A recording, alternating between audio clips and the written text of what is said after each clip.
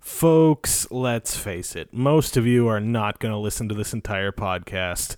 You might say that you are, but I've checked the stats on SoundCloud, and like Shakira's hips, the numbers don't lie.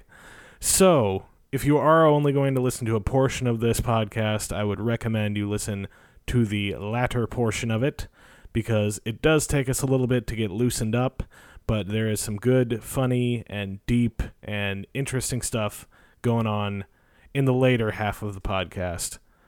That being said, if you listen to the whole thing, you would have my undying affection, and I would owe you one favor, which you could cash in at any point during the rest of your life. Anyway, enjoy.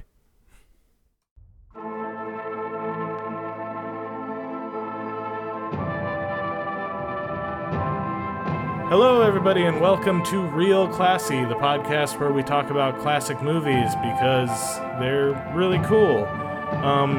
Today, we are talking about the 1960 black and white classic, Don't Trust the Bee in Apartment 23. I'm just kidding. We're talking about The Apartment, starring Jack Lemmon and Shirley MacLaine and Freddie Mercury. And my guest today, I'm just kidding, it's not Freddie Mercury either. It's Fred McMurray. My guest today is my friend and fellow filmmaker, Sahali Jensen. Hello, Sahali. Hello. How are you? Good. How are you? I'm doing good.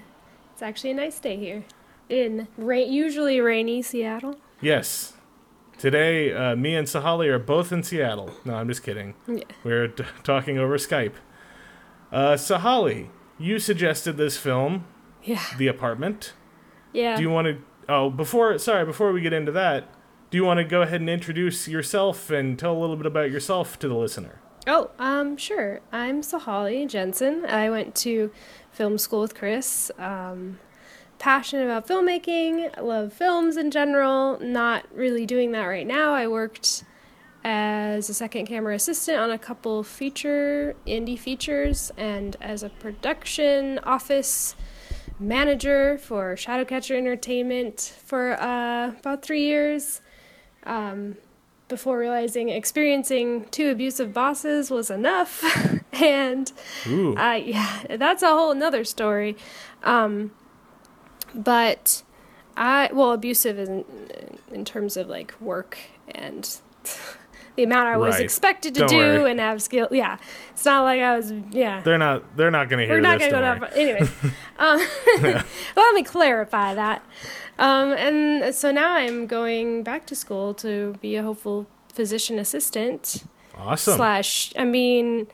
Lynn Shelton didn't make her first film till she was 40, so there's still hope for me. Yeah. I could be a filmmaker in my retirement age, maybe. We'll see. Or who knows? Life is mysterious and strange. Absolutely. So that's what I'm all about. I do still stay creative by oil painting currently and doing like more fine art projects. So that's good at least. Awesome. Good to keep those creative juices flowing. Yes. And you still have a passion for film and classic films and stuff like that, right? Yeah, no. And I always, a little bit after, or a couple years, that's not a little bit, after working my film jobs, I kind of stopped watching movies because it bummed me out. Oh. But I have started again, and I still love movies. I think I needed a movie break. Nothing related for a while. That's very interesting. Yeah, that's another story there. Very cool. Well, you suggested this movie, The Apartment. Do you want to tell us what your relationship was to this movie? Well, it was suggested to me by my coworker at Shadowcatcher, who knew a lot more about films than me in terms of the amount of like film literature, like how much he had watched. And he said it was like just an amazing, great classic. And I was like, a classic? I've never heard of this movie before. And I didn't know it was black and white, and I didn't know it was an older film. Older, 1960. That's not like super old, but right. One of the more recent black and white films. Yeah, but I watched it and I was like, it's a little more complex than most quote unquote classic films. I don't know. I think just because the plot line's a little more subtle, but I like really latched onto it because I could relate to a lot of. I could tell there was a lot of depth going on there, and there's a lot of themes that I could relate to. And I think it's another thing that impressed me is it felt really ahead of its time because I doubt many movies would talk about that subject material in the early 60s. So that's why I really liked it, and I thought of it when you told me I should pick a black and white classic film. Yeah. And so, but you had seen it before. Yeah, I'd seen it once before, and then I rewatched it. And when I rewatched it, I didn't realize how sad, like you said, or you had told me, it was quite sad film, and I was like, well, yeah I kind of forgot. It's quite heartbreaking for the majority of the movie. Yeah. At least from my perspective of, whenever I see, I mean, would you describe this as a manic pixie dream girl type movie? I guess you could sort of, like, it's the very end of like the Mad Men sort of vibe era. So it's not, it is in that sense because she definitely is a little out of the ordinary for that setting and environment. So I never thought about that before. Right, she's more independent than most of the... But it's something where I feel like the guy kind of falls in love with this idea of this girl without really knowing anything about her. It's true. And whenever I see that in a movie and I see a guy just going head over heels for a girl who he just really doesn't know, I don't know. For me, that's always really hard to watch. And so watching this movie, watching Jack Lemmon's character... just kind of at the first part be like sort of oblivious to the situation that's going on here, and then when he realizes what's happening, anyway. I assume that they had some sort of working-ish relationship where they had observed each other and their habits and their character in other scenarios, so to some extent I feel like he didn't know her on a deep level and didn't know her troubles, but knew what type of person she was by how she treated other people. So, I don't know, like, I guess that was just something that I assumed. It wasn't necessarily ever said, so that's maybe my interpretation of like, them having something. Like, it wasn't just out of complete nowhere. Right, right. Well, let me ask you this. From a female's perspective, do you feel like she... had any feelings for him prior to the very end of the movie? I think she, like, why I can relate to her is I see her as that girl who wishes she liked the guy who was a really good stand-up, nice guy. Right, yeah. And I feel like she kind of saw him as that, but maybe also because she had this history of being with bad guys, saw it as unaccessible, not only because he probably wouldn't be interested in her because of her low self-esteem, but also because she just felt she was hopelessly never going to be attracted to someone like that. So, like, I think she probably respected him, but from a distance because of fear. I don't know. Right, and she does say that line of, why can't I ever fall in love with a nice guy like you? Yeah. Which is, if you've ever been on the receiving end of a comment like that, I know. It sounds like it's really nice, but it's really like, oh, that's the worst thing you could ever say to someone. Yeah, right? Yeah. And so, I feel like I have been on that. Like, I think that they're both maybe that type of person. That's what it's so... Well, that's part of the tragicness, She probably has heard...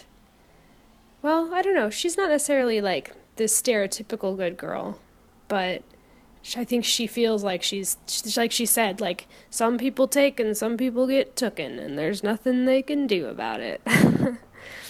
Yeah. And one thing that I liked about her character was that she did genuinely, like, she was going through a lot of her own stuff, and you understood what she was going through. Whereas in a lot of films like this, I don't know, I feel like you might see a guy who's head over heels for a girl who's not interested, and you just, like, don't really know what's going on with her. With this, she's more of a fleshed out character. Yeah, that's true. Even though I was kind of, like, sad for him for the fact that she didn't seem that into him, I was also very sympathetic for what she was going through. Yeah. Yeah, and when she says that line, like, there's nothing you can get you can do about it when you're the type of person who gets tooken. That I really identified with that too, because it's like she's not blaming her, like she's not saying she's a bad person or like she deserves this, but that's just the way that the world works, which is kind of like a way of forgiving herself. I don't know. Like I really identified with that in terms of it makes her more complex. Like it's not as straightforward as her being a victim. Yeah. If that makes sense. She's aware. She's an aware person. So yeah, that's another thing that's interesting is like the portrayal of women is pretty dynamic. Yeah, especially for 1960. I feel like it kind of felt more modern than I would have expected a movie that takes place that was shot in 1960 to be. Yeah. You know, he's watching TV, and he's not that I thought that they didn't have TV in 1960, but that opening scene where he comes home and he kind of goes through his nightly ritual, it was just interesting to see how similar that is to like a modern person's nightly ritual of coming home, throwing in a TV dinner, and turning on the TV. I mean, I don't know. I guess that's part of the reason why I do this podcast is that I tend to think of the past as something a lot more removed from the present than it really is. Yeah.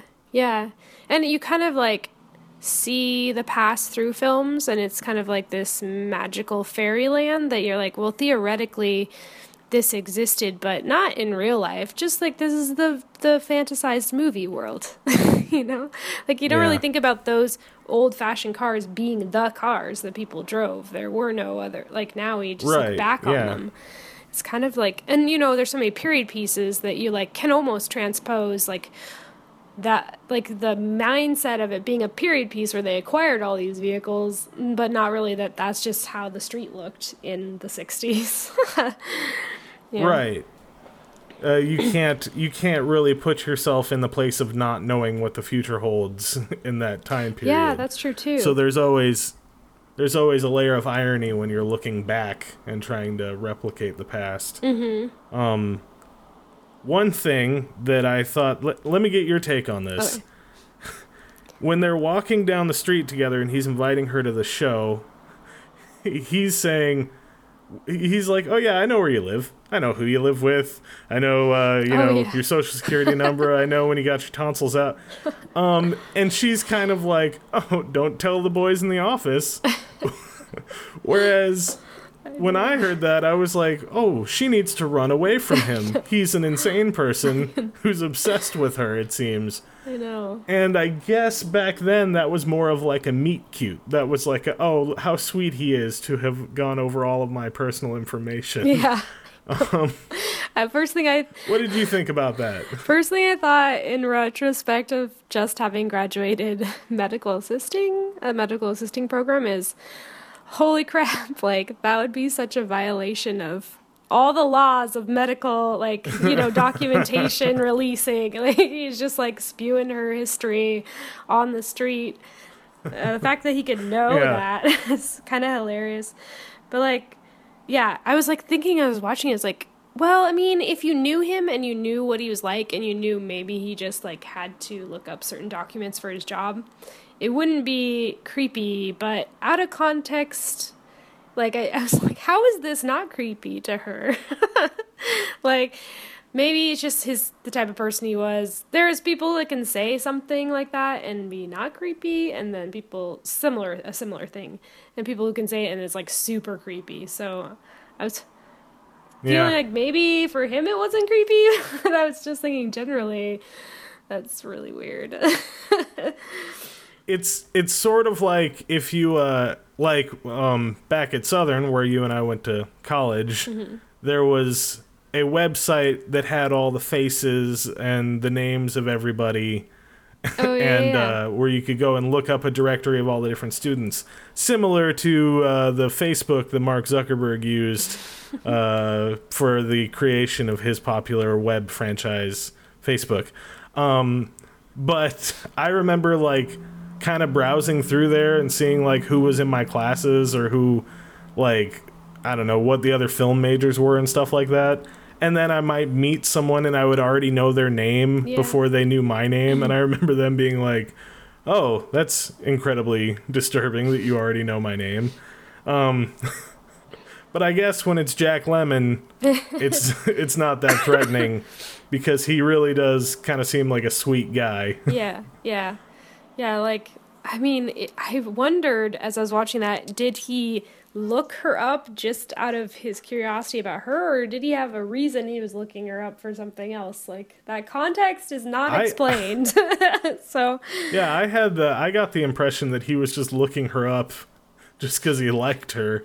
Because it seems like he was like an accountant or something. I'm not sure what business he would have going through the personnel file of the elevator girl. Or I wonder if it's like a thing they would do for fun sometimes, like, or, to like scope out dates. Let's go look people up. Right. Oh, yeah. Like, I wonder if it was common. Because, yeah.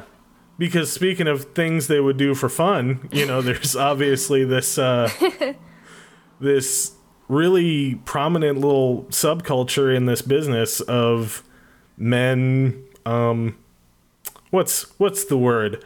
Cheating on their wives? Yeah, apparently. With other women. And the movie kind of hinges, I guess, for me, I had to just accept that these men were wealthy enough for women to want to sleep with them, but not wealthy enough to afford hotel rooms, I guess. Yeah, or they want to be more discreet. I don't know, like, I guess. To be seen at a hotel, they might run into someone they know, or they might... There's evidence, like a check or something, they have to pay for the room. I don't know.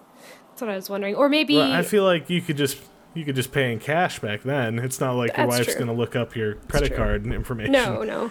But, or like, maybe it's location, like it was near the bars where they wanted to pick up girls. I don't know. That makes more sense. Near the office? Because, back then, right, like all the executive types, they lived out in Connecticut or something and took the train in. And so if they dallied in the city, like they could just tell their wife they were at work late. Like, there was a huge deadline, and then they could just go back out to Connecticut and pretend like it never happened. That's a really good point, actually. And if they were going to a hotel over and over, there's a lot more chance of someone seeing them. And yeah, that's true too. Yeah. So they're just taking advantage of poor CeCe Baxter. Yeah, buddy boy. And at the beginning of it, when I saw him, waiting for that first couple to clear out, I was thinking, oh, so he's a poor fella and he's renting out his apartment, to supplement his income. But I don't think they were paying him or anything. I think it was more of a blackmail thing. Yeah, he's a pushover, so he's like, oh, sure, because they're his boss.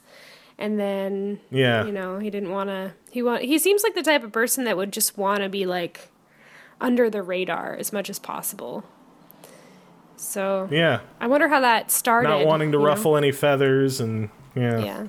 You wonder how it started for his character? I wonder who the first person was who's like, oh, by the way, can we use your apartment to do sketchy, non-60s, we shall not speak of these activities event, Right. And like you said, they were like, as far as the content of the movie, they were actually quite bold about, I know. That's what impressed me. Discussing this behavior with each other. Yeah. In one of the trivia notes that I was looking at, it said that the director, Billy Wilder, it said, I'm paraphrasing, but it basically said that he just kind of let Jack Lemmon play the character and fill in the blanks however he wanted. And he said that Jack could do no harm in his eyes, essentially, which I thought was interesting. It really, as far as, the performance, I like that because, I mean, I'm sure I'm not alone in this as far as my generation goes, but when I see Jack Lemmon in a movie, my first thought is grumpy old men. And so, have you seen that movie? But I mean, you haven't seen Grumpy Old Men? So that's like what? That's like a modern. Is that in the 90s? That's in maybe? the 90s. Yeah. Wow. He passed away in 2001, and it was him and he acted in that and the sequel with Walter Matthau, and I think that there was a couple other movies him and Walter Matthau acted in together. So they were kind of like a little duo as old guys just before they died, sort of.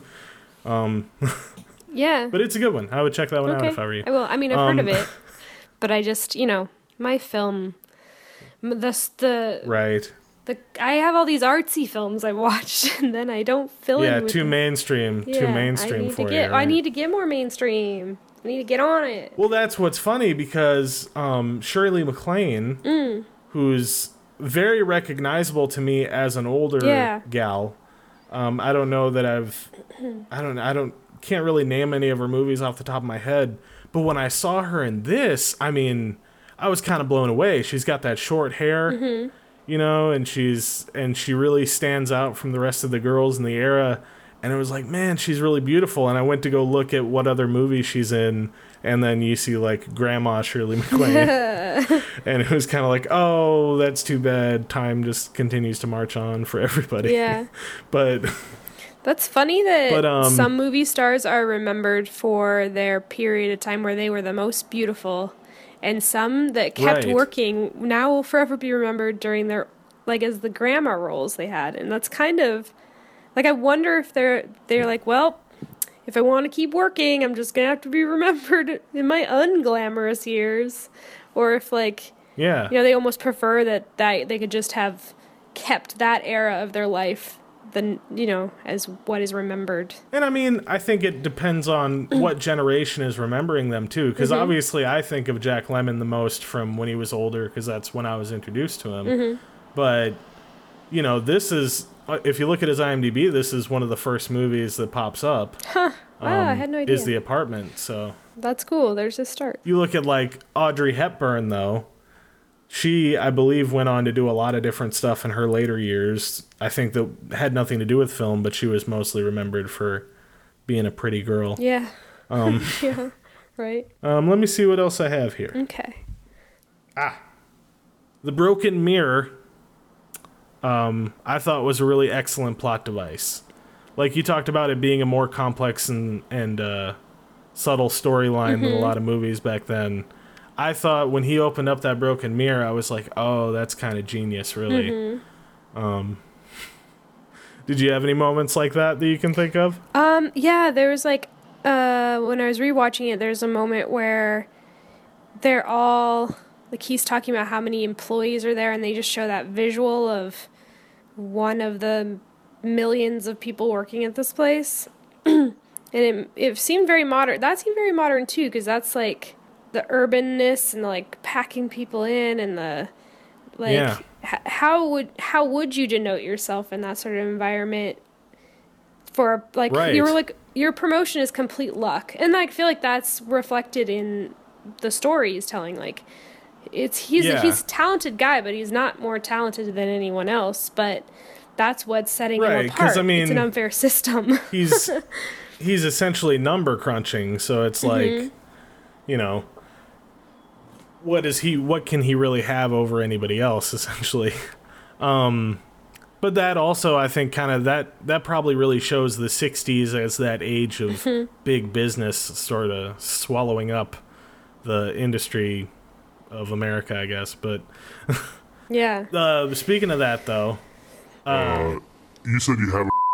Hello, listener. Sorry about that. We just had a bit of a technical glitch and had to come back to the recording here. So, but we were just talking about The Wolf of Wall Street and comparing it to this movie. I was just bringing that up because the sort of the vast business that they work in, and the Christmas party scene with all the people making out, kind of reminded me of Wolf of Wall Street, but in a much more tame and PG way.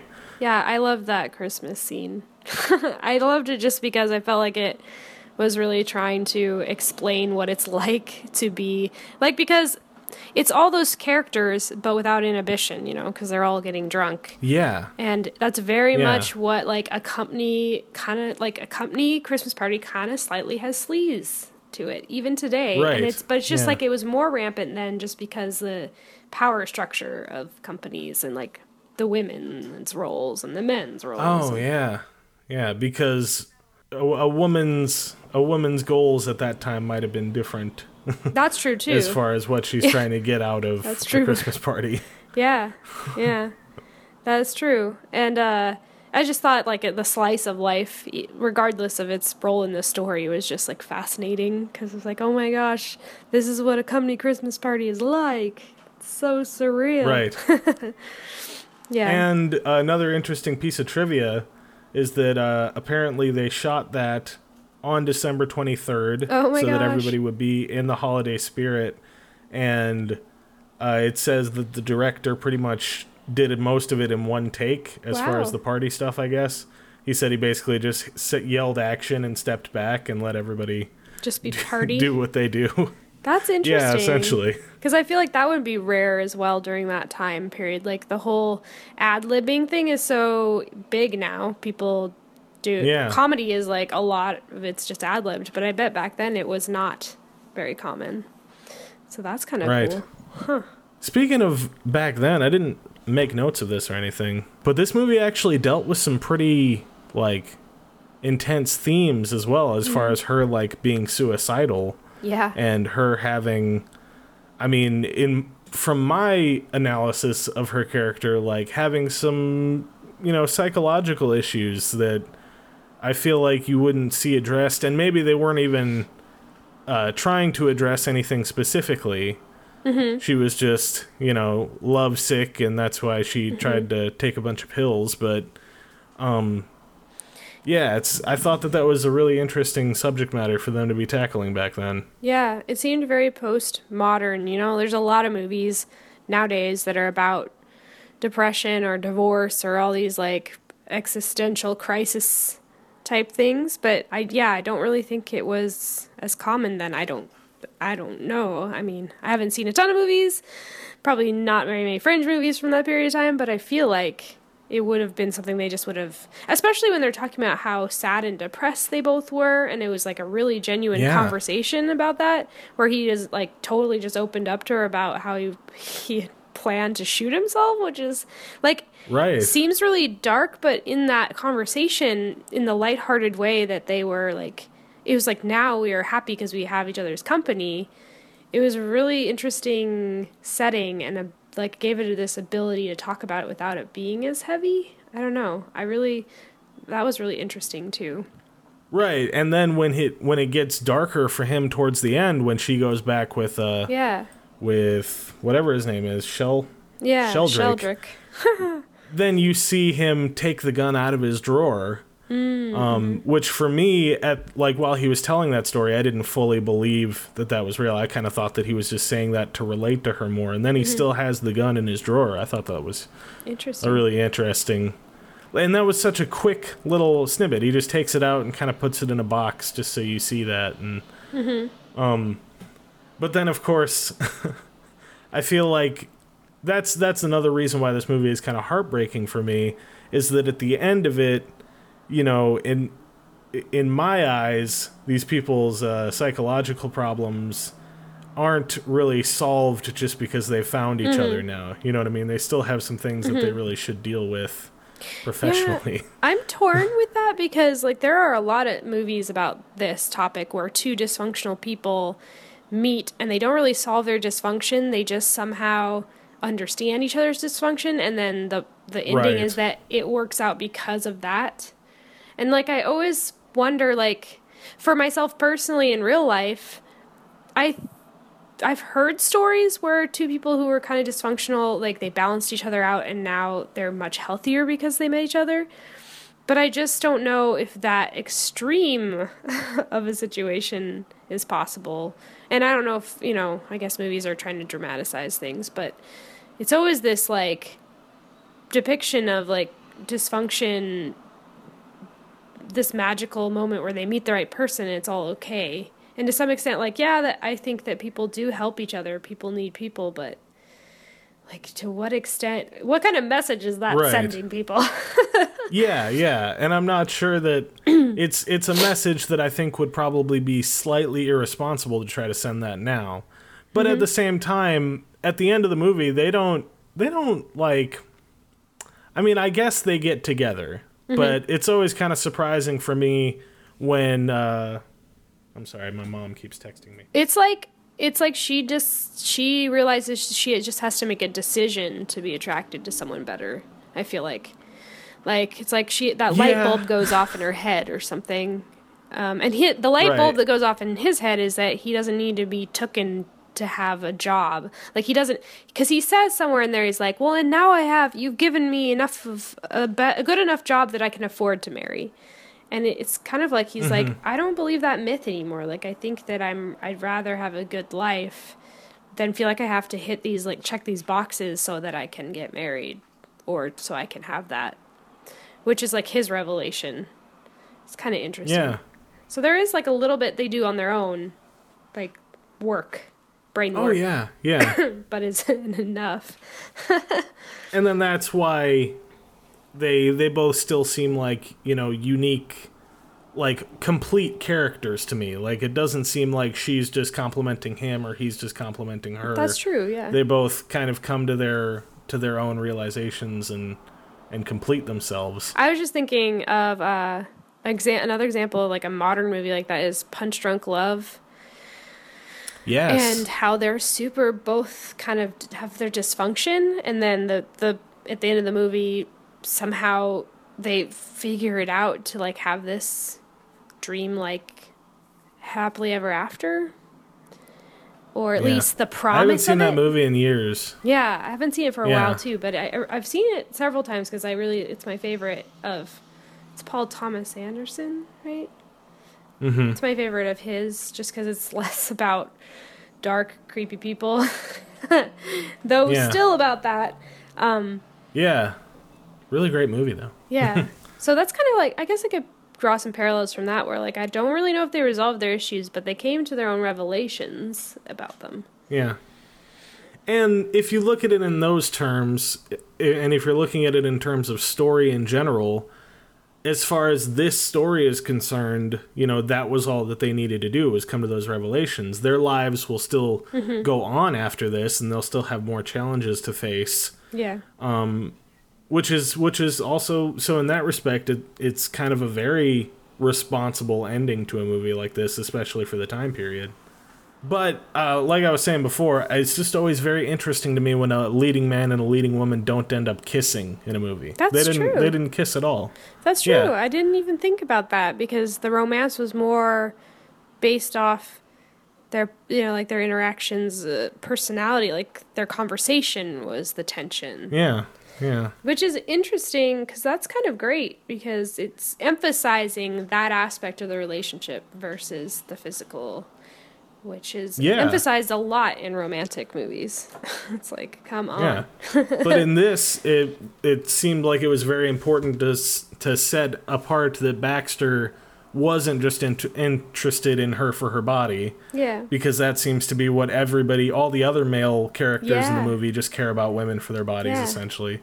And specifically And- her, because she's like the one they believe hasn't put out. She's the holy grail. Yeah, she's the The one unfloozy. grand prize.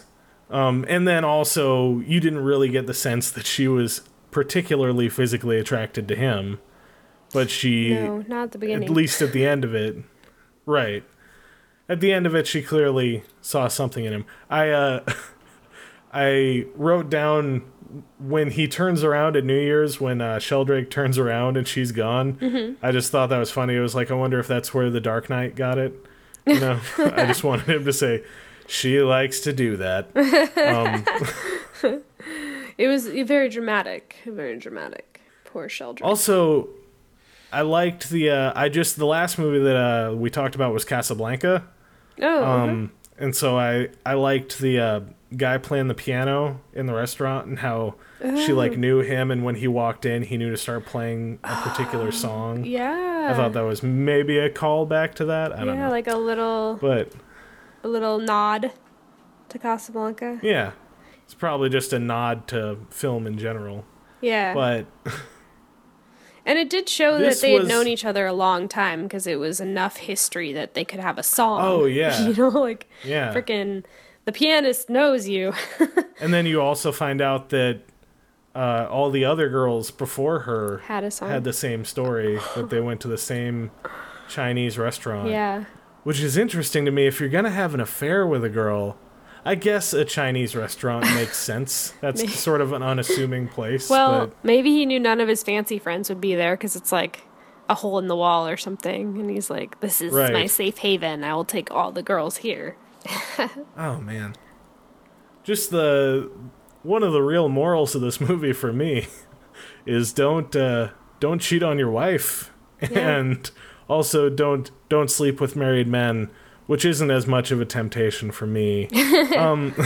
Well, and I'd have to say, like, of the two, I feel like, well, that's hard because if you willingly know that you're helping someone cheat on their wife, that's still pretty bad. But I feel like Right. the person who made the promise to be faithful, like, gosh, Right. come on. Don't make a promise. You know, you don't, there's no, I guess back then maybe it was a social expectation, but there's no reason. You don't have to. Oh yeah. That's why when he said- especially for Oh, go ahead. I was gonna say, especially for women, you know, in the workplace where the men have this power over them, but that doesn't seem to be to affect Kubelik, you know, Fran. Mm-hmm. That doesn't seem to be a factor for her because none of the other guys can get with her. Yeah. So she clearly just actually had some kind of Yeah. serious emotions for She actually Sheldrake. liked that guy. Yeah. Yeah. Yeah. That's true. Or maybe he just got to her first and ruined her for all the other guys. Maybe. Sounded like she felt like there was a pattern to the type of guy, though, too, just by her. Well, I mean, they all seemed like bad guys. So when she's saying I'm attracted to bad guys, I suppose she could be attracted to any of them. But I felt like she was noting a pattern, but like felt powerless to the pattern. Yeah. Yeah, and she definitely beats herself up and Yeah. and really kind of blames everything on herself for that. Yeah. Yeah. Yeah. I think a lot of girls could relate to that. Like, maybe not, you know, it varies people's experiences, but I'm sure there's a period of every girl's life where they're like, why do I just like jerks like this? Like, what is my problem? Yeah. But maybe guys feel that way too. I just think it's more stereotypical for girls to be on that. I would agree, at least from my perspective as someone who's not had a whole lot, you know, I haven't really had my pick of the litter.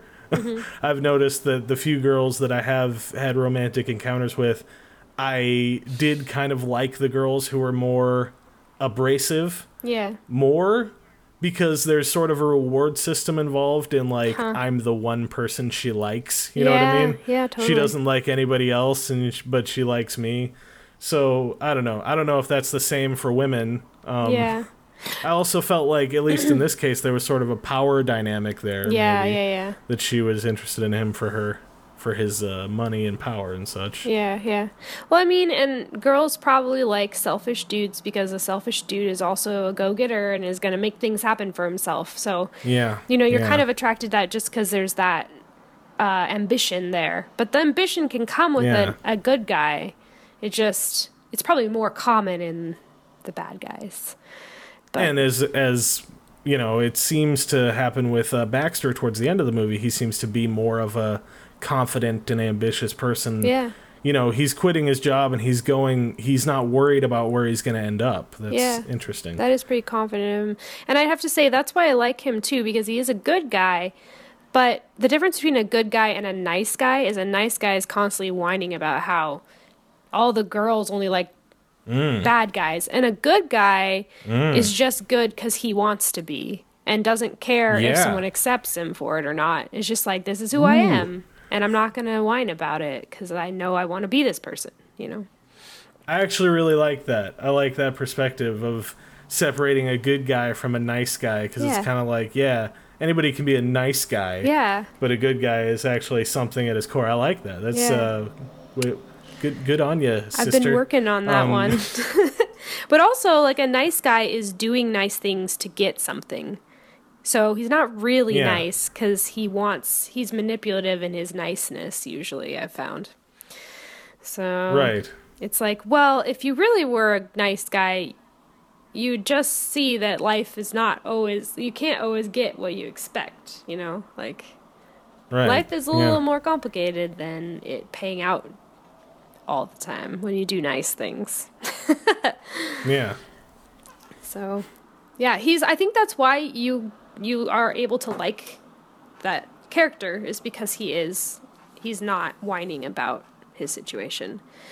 Especially he got stood up at the movie, you know, like if he were just if he were the type of whiner, he would have like been on her and been like pissed at her and like that was man. Terrible. And that's the beginning of, you know, their sort of any inkling of a romantic relationship between the two of them. Mm-hmm. And it starts out with her just straight up standing him up, which sucks because, you know, there was no cell phones back then. Right? She couldn't text him and say, hey, I'm not going to make it.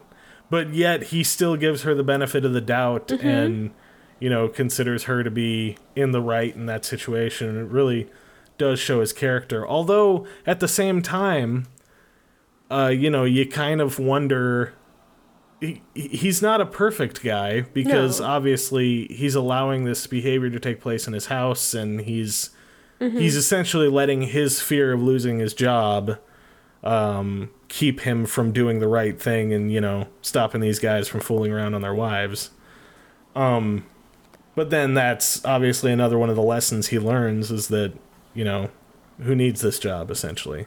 Yeah, totally. Yeah, and that's his struggle. Like she said, there's people who take and people who get taken. And, like, that's another theory I've been working on, is that a lot of people like playing the victim when the person that's quote-unquote victimizing them never asked for what they're giving. You know, they're giving and giving and giving, and they're like, you're taking advantage of me.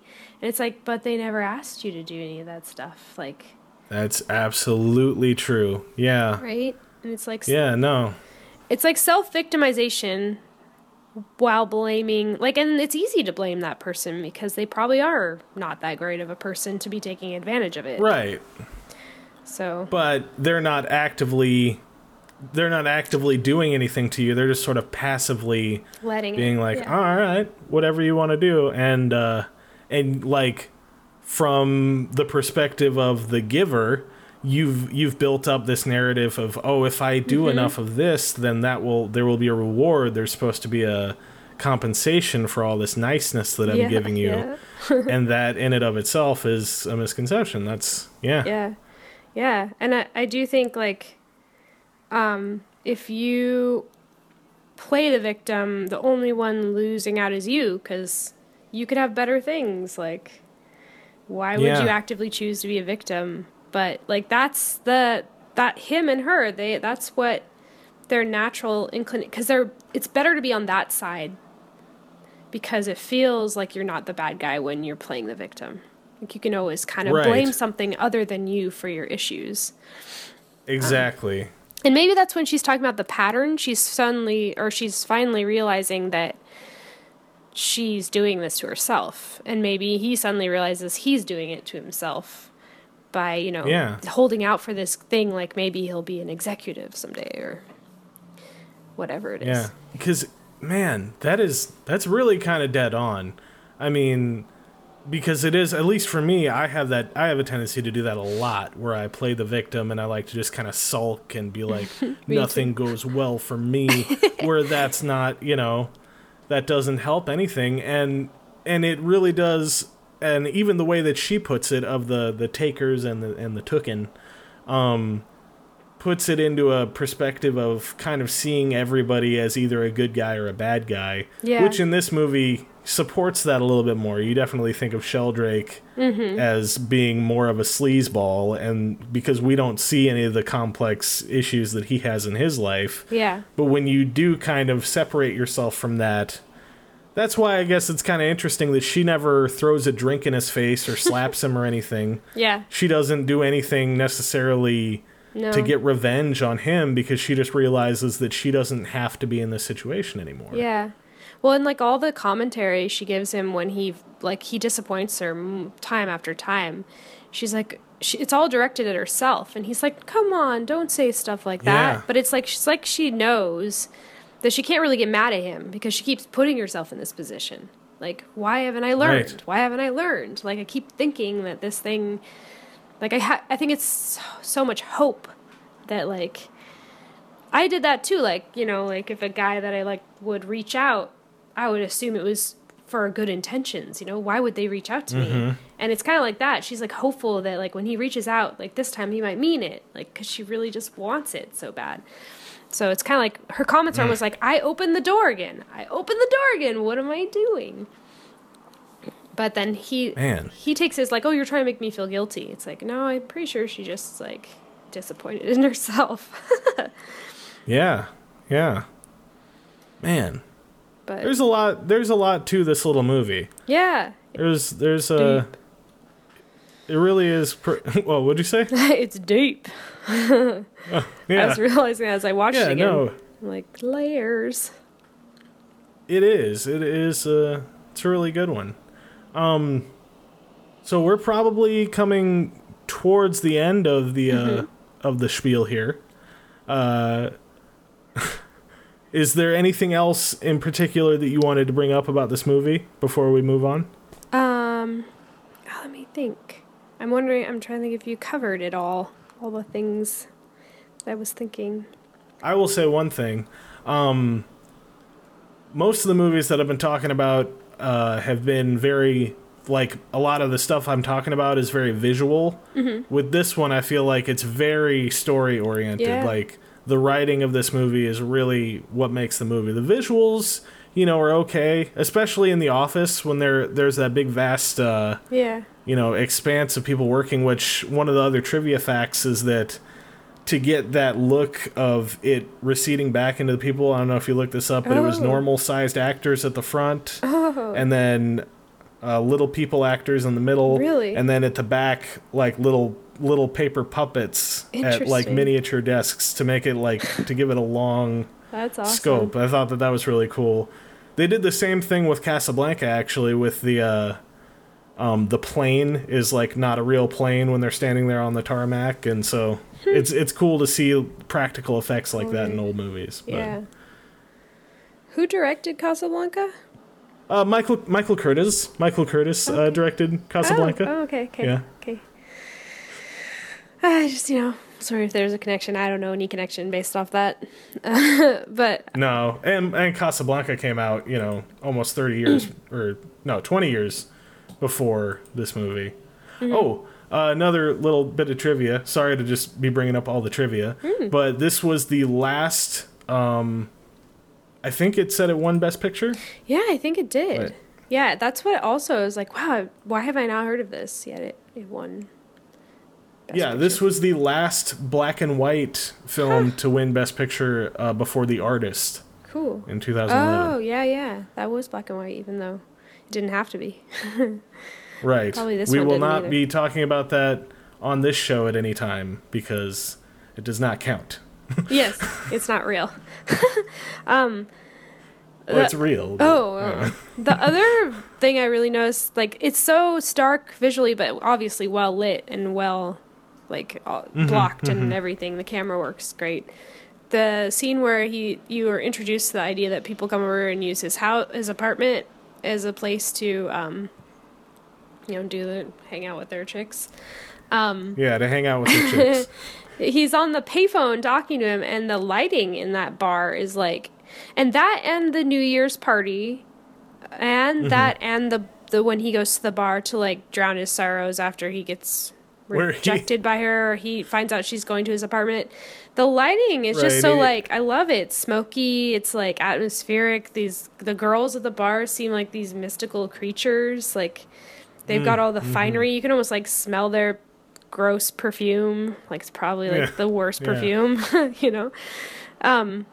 that I loved. And then I also loved that back then, like when he was sitting out on the stoop waiting to go back in his apartment and smoking, the lady's like, what happened? Did you get locked out of your apartment? And I was thinking, well, back like today it would have been normal because it would have been smoking and he would have had to been like 25 feet away from any entrance. But like back then, I'm sure they could just smoke in their apartment. And like that's kind of like a weird cultural thing, right? Like that is interesting. I she wouldn't also even was ask. thinking he would just say, I'm having a cigarette. Yeah. Smoking outside like wasn't necessary. Yeah. That's really funny. Like, because otherwise she wouldn't have had to ask. He could have just pretended he was just smoking and that would have been normal. Right. That'd be essentially like drinking a glass of milk outside. yeah, exactly. Like, why are you doing why this? would you come out here to do that? Yeah. Yeah, but I was like, in that case, it was actually like, I'm concerned for you. Did you get locked out? Yeah. That's interesting. I didn't think of that either. I kind of thought his neighbors were all just really nosy. Yeah. Which I think they also kind of were. They also were. Although, like, But- they made it sound as if it was pretty obvious that, you know, they thought he was a player just by how much noise. Oh, yeah. Like, the music and whatever. Which was, like, also interesting because, like, kind of showed their reactions weren't, like, horrified. You know, it was, like, it made me Right. think it's just a thing they didn't talk about, but maybe actually did happen as much as it does today. Oh, Which yeah, is kind of an yeah. interesting thought because, you know, you just don't think about it being like everything was so formal and like under wraps and everyone dressed up fancy and just don't think of Yeah. people being sketchy or weird, you know. Have gross. you watched Mad Men? I haven't watched Mad Men. A little bit. But have like you watched the it at first all? season? It reminded me of that. Yeah, I got a lot of that. Like, I felt like this might be kind of what Mad Men was going for, was this kind of world. Yeah. Yeah. One, I'm remembering a couple things. The doctor and his wife, you know, the neighbors, even though they were like kind of side characters, I liked the depth that they had to them. Yeah. They really kind of became. The doctor was more like basically his only real friend at the end of the movie. And I always like seeing that when side characters have kind of more fleshed out, you know, actual characters. They're not just there to perform functions. Like, Yeah. the doctor really liked hitting women, apparently, because he was just slapping the heck out of her when she was passed yeah, out. And trying I to guess wake that her was up. necessary. But it was kind of uncomfortable, not gonna lie, to just see a man Smacking. just yeah. slapping a woman over and over. Yeah. Like, Yeah. and Yeah. just grabbing her head and being like, wake up, you gotta... Yeah. Yeah. Well, and as a doctor, who knows, like, they may have been a lot rougher, you might actually... you know, in terms of their care. You're a medical professional now, right? Is that something you're familiar with, having to slap someone awake? No, I feel like they have more like drugs you can just give them to make sure they don't Right. die. But also, you know, they were doing, maybe you would have to slap someone if you were doing it unofficially outside of an ER. I don't know. But, I do think like there was a more brusque way, like people were treated maybe longer ago. Yeah. Cause I don't think they really like, now we're much more like, we want to make you feel comfortable and what do you need for your privacy? And I feel like then it was probably more like, well, you wanted medical help, so here I am, and you just have to accept it. Yeah. Let's go back to that. Your Yeah. doctor is no different than your mechanic. You just Yeah. come in. I'm just fixing it. There I you don't go. care. Oh, you haven't been taking care of this part, have you? Yeah. Yeah. That and like his wife was actually like interesting too because of her whole story about napkins like having proper stuff and like her Yeah. being horrified that I feel like in the end the doctor got won over. Like he saw how much he cared about Miss Kulik, even though like he thought he was a Right, player. He's yeah. like, there's no way he's a player because he's like being way too like he cares way too much. Whereas I don't know if the wife ever came to that realization, but like that gave him a more of a Right. like a arch, like a character arc through it, which is kind And- of cool. You know, if it were me and I were a big time player, I probably wouldn't be fessing up to it as much as he does. You know, like when the like, "I'm a brother-in-law sex comes pot." and he's like, why did you? Yeah. That was But an awesome he's term. like, why'd you take those sleeping pills? And he's just, because of me. You know, he just immediately, That's true. he doesn't Like, want to you- get anybody else involved. Yeah. He's taking the hero. He's trying to be the hero versus trying to cut. Well, I don't know. I just found her like this. She makes her own decisions. Like, I couldn't. I don't know why she's so out of control and emotional. I mean, Yeah. if it were me, I would have been like, you gotta help me. My boss has used my apartment to have sex with girls. I have no control over this. Yeah. I'm a complete victim. Like, I would definitely be playing the victim there. But he was more Yeah. heroic in his in his actions. Well, and that's a and 60s then- thing, too, because the implications of him saying something might make her lose her innocence or her, like, her, Right, yeah. respectability. Yeah, because she might be seen as, if they know she's going with the big married CEO. Oh yeah, married. That Yeah, might be the whole thing. That might be the He problem. didn't want him to know it's a married woman. Oh yeah, no, that makes possible. more sense. And then also the brother-in-law, he's got kind of a nobility to him, just in the way that he's really cares about his sister-in-law and punches out a dude in his apartment. And Yeah. it's just a lot of really good performances, in my opinion. Yeah.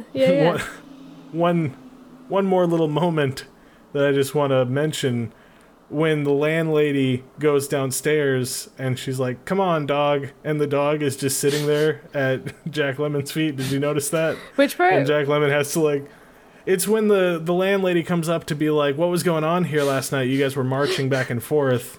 And then as she's leaving, she calls the dog, and the dog just sits there. Like, what? I What's wonder going on? if that was like actually an accident and he's like, "I love it. I'm leaving that in." Yeah, I would imagine so. If it's not, and they train the dog to do that, then that is a very impressive dog. Yeah. Definitely.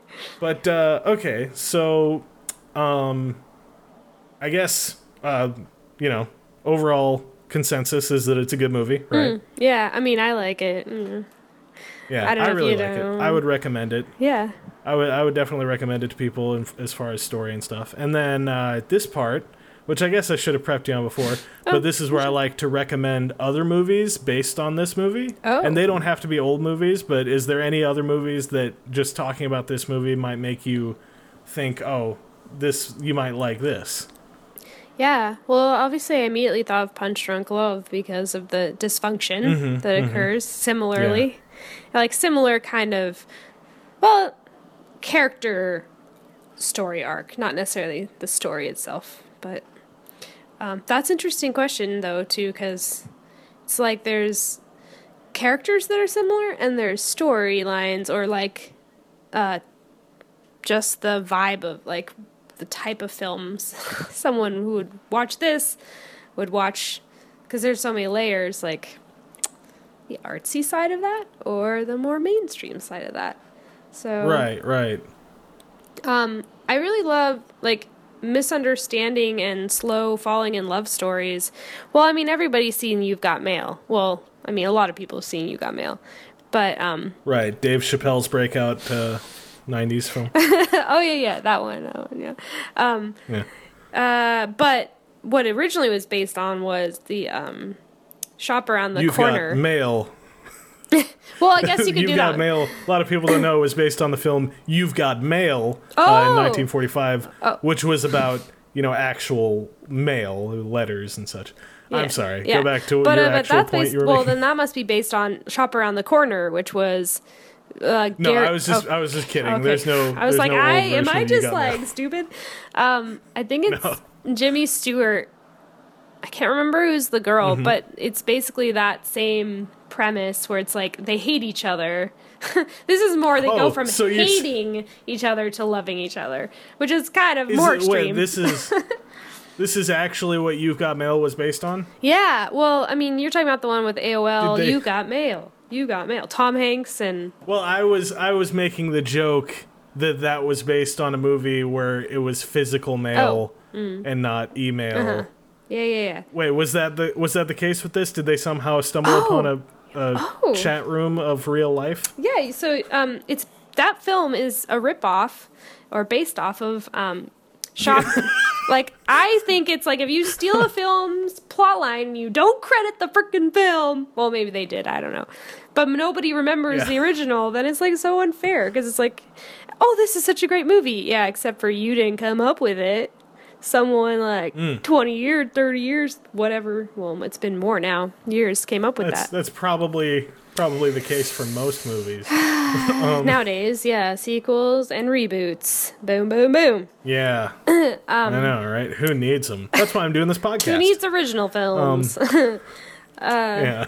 But Shop Around the Corner was a movie, same premise, but it was male. They were pen pals. They didn't know who each other was, but they had met like under this like, maybe, I can't remember exactly. I thought it was like an official like pen pal thing where you write, you know, like kind of like a, if you're, it's almost like so many levels because it might be kind of like an online dating thing. And like they fell in love with each other's minds, and then she gets this job at a shop where he is like a manager, and she's like headstrong and like, you know, like a very strong female character for the day. This is an older movie, I think, and he like just doesn't like it because she's like almost more ambitious than him, and she's getting noticed by the shop owner and blah blah blah, and so they're like always at odds and fighting, and like they basically hate each other. And then he decides to meet his pen pal, who he's like writing all these soliloquies to, and like, I love you, da da da da da, and they decide to meet up, and when he sees it's her, he like can't go in and meet her. Whoa, wait, spoiler alert.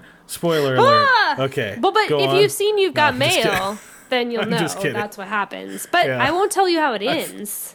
That's the mystical part. Does she kill him? Yes. Does she say, you must be here because you killed my pen pal, and then she pushes him off the bridge or whatever? Well, I think, wait, no. He does go in, but not happiness ensues. Like, he doesn't tell her. Is this just one big spoiler right now? Oh, okay. He doesn't. Well, yeah, wait. He goes in and messes with her. Hold off on the details there. He messes with her instead. He messes with her. Yeah. Okay. Knowing. And wait, would you recommend the Tom Hanks Meg Ryan You've Got Mail? I liked that one as too. well? I thought it was pretty solid. It like totally like jabs at Starbucks hard. Wait. Oh yeah. Or it's Starbucks. Well, it's like basically talking about big corporation, and they sell Starbucks at his bookshop. Bookstore. And she's like, oh, of course they're going to want to go there because they're giving them legal drugs.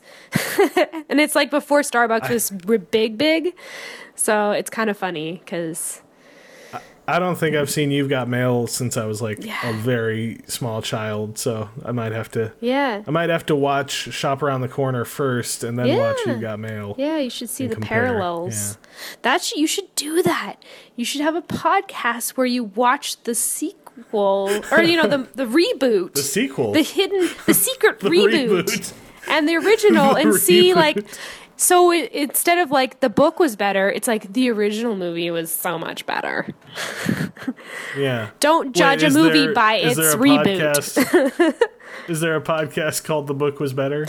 I don't know, but that sounds like a cool idea too. I mean, it's like, that would be a good title. Don't for a judge podcast. the movie by its reboot, because the reboot is just gonna be retarded. I think remake is the word you're probably looking for. Oh, I don't know okay. if reboot.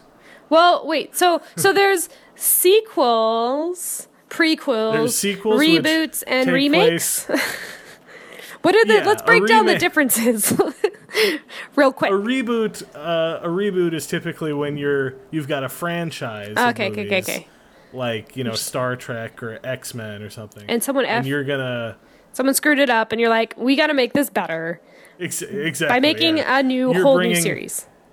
You're bringing in new life, but you're not remaking the same movie, essentially. Okay. Whereas a remake, you're, paying homage to... Well, I don't know if you're paying homage. No, I think you're just cashing a paycheck that somebody else paid for, you know what I mean? Mm-hmm. But, no, I'm just kidding. I like remakes as well.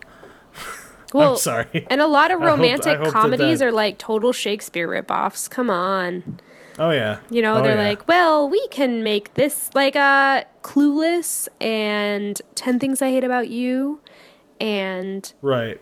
There's more. I think that those do give credit to the plays that they're based on, I believe, right? Good. Yeah. That's good. But I mean, now that he's in the common domain or public domain or whatever, so it's a soft target. Yeah. Yeah, soft target. Shakespeare. I mean, they're like solid storyline. We know we can't go wrong.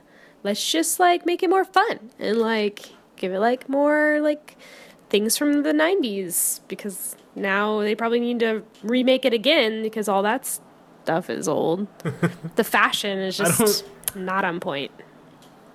So you're obviously referring to William Shakespeare's Romeo and Juliet, starring.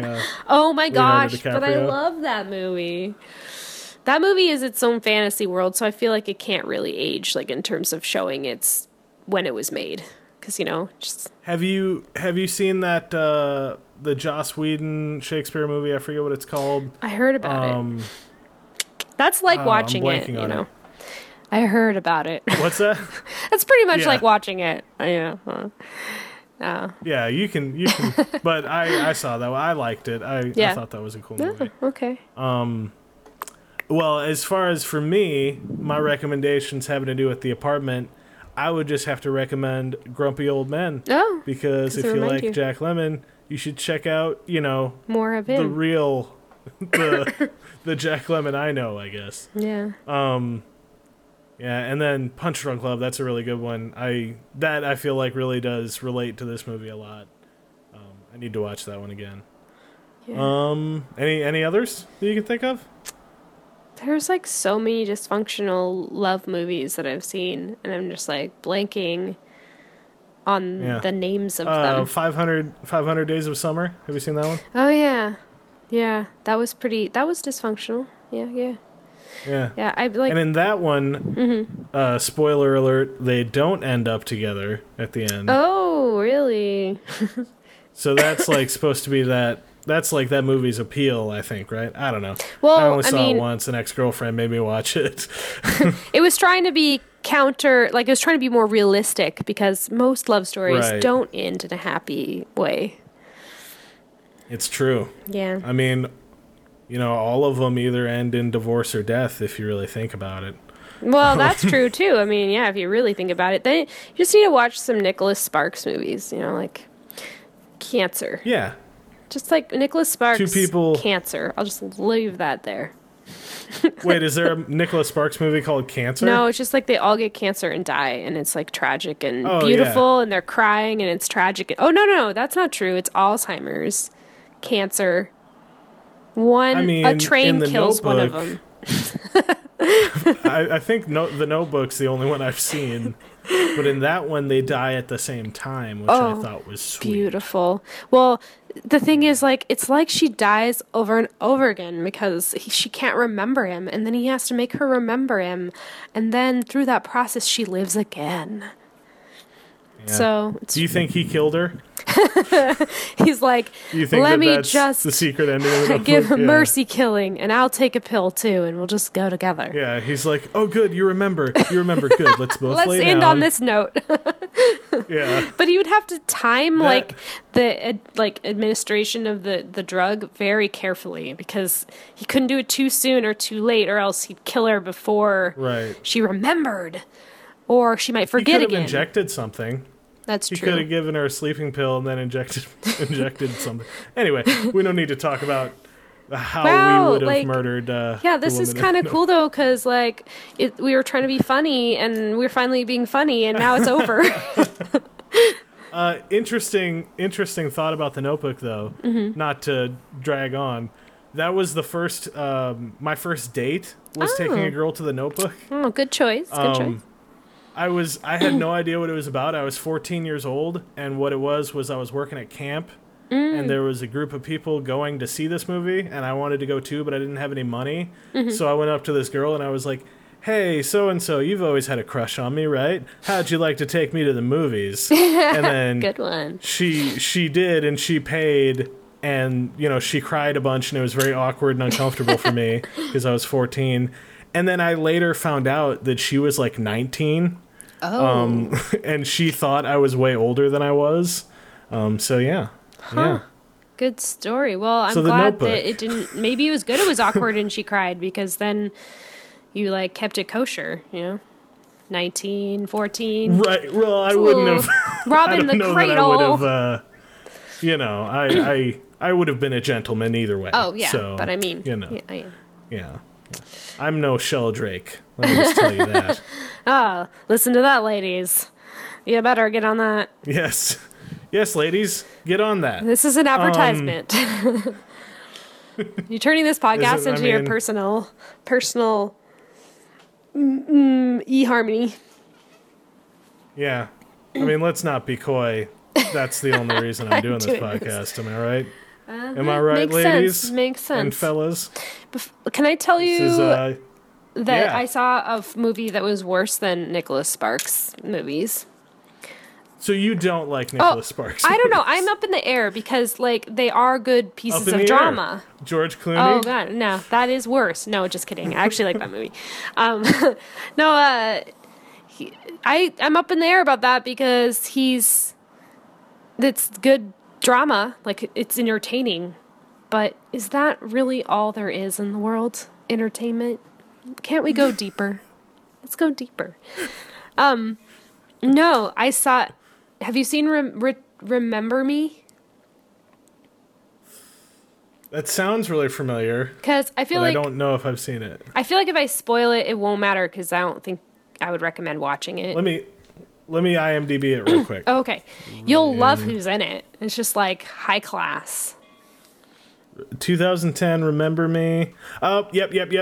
I did see this movie. Yeah, isn't the ending like the whole movie was this really abysmal, kind of like boring thing, and then we're going to like shock you with this ending that will make Yeah. the movie actually like deep. Let's just spoiler alert, people.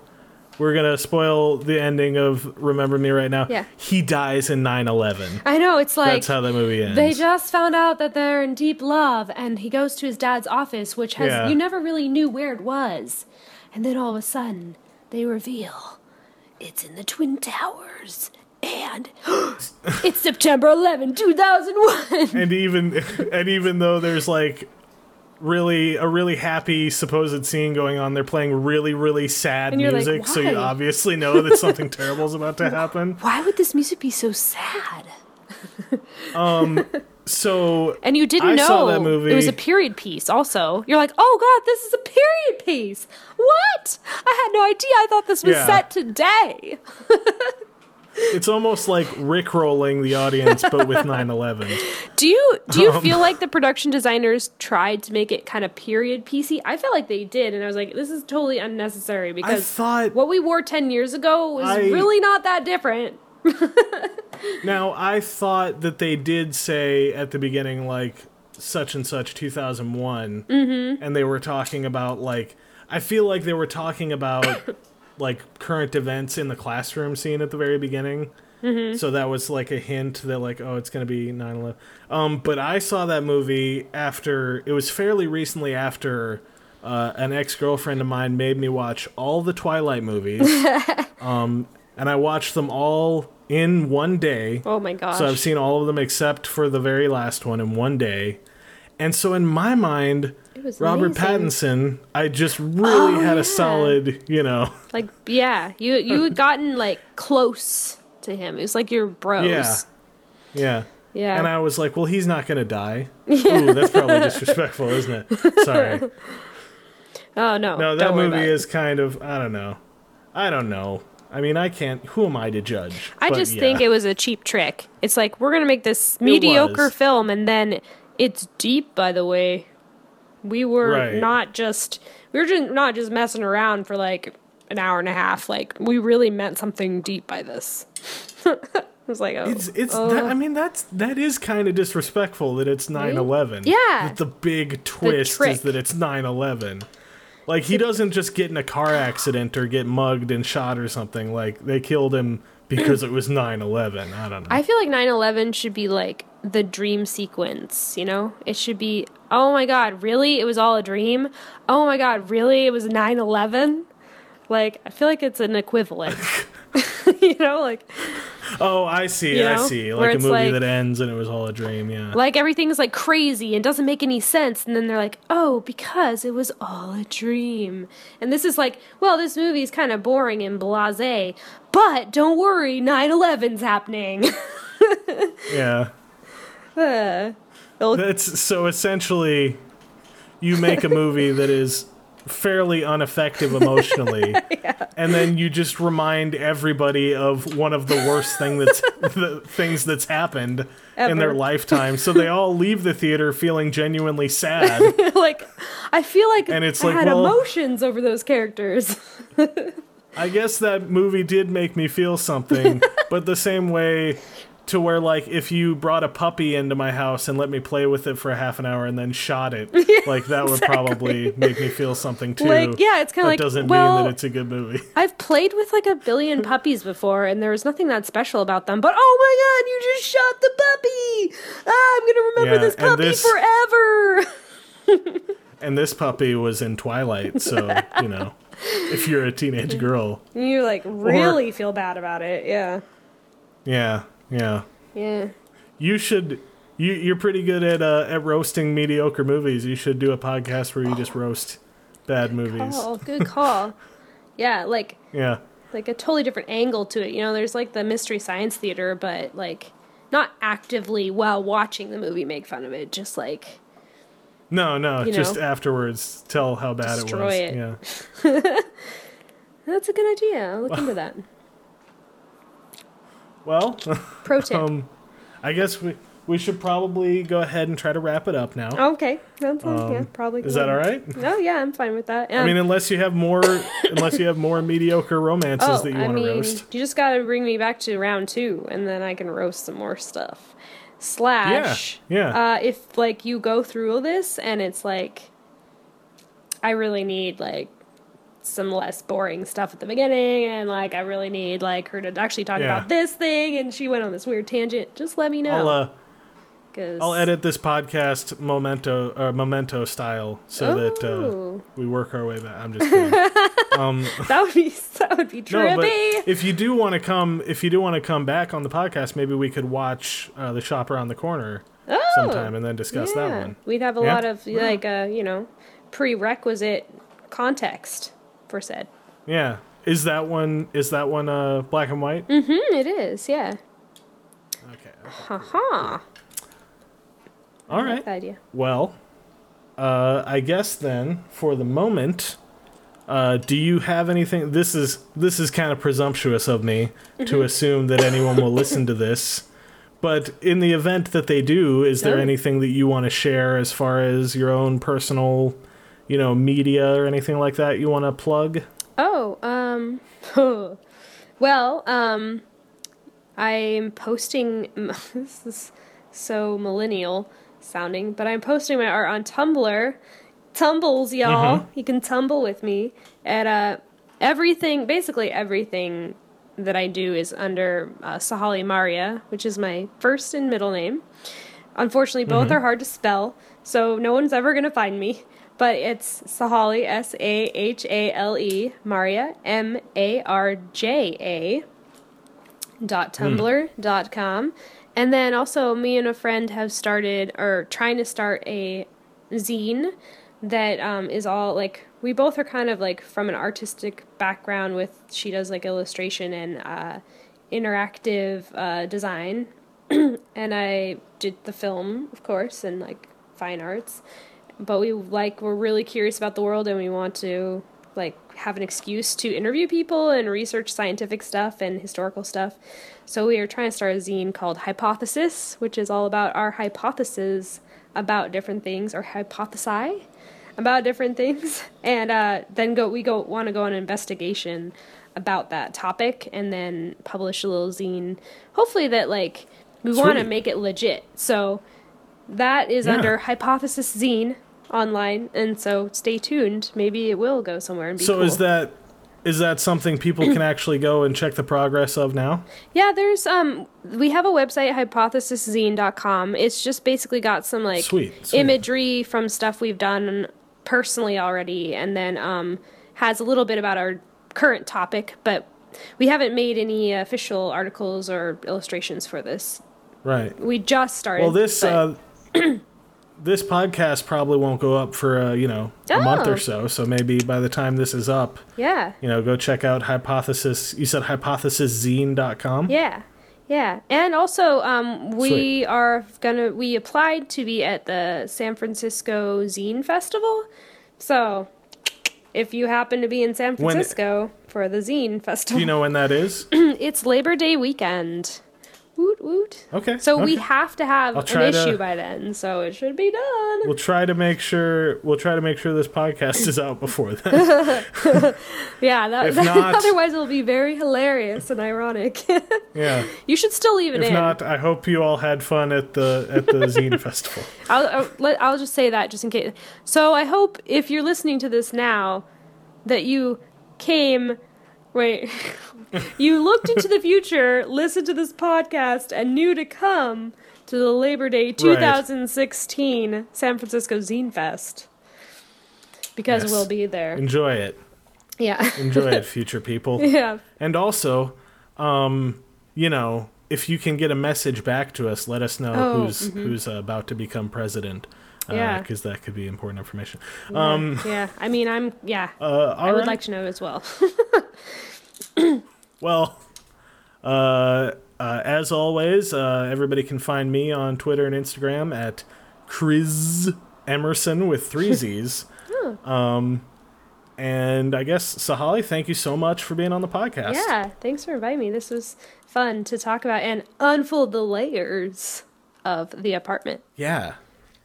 Unfold the layers of the apartment, which sounds like is a physical thing. Anyway. Yeah.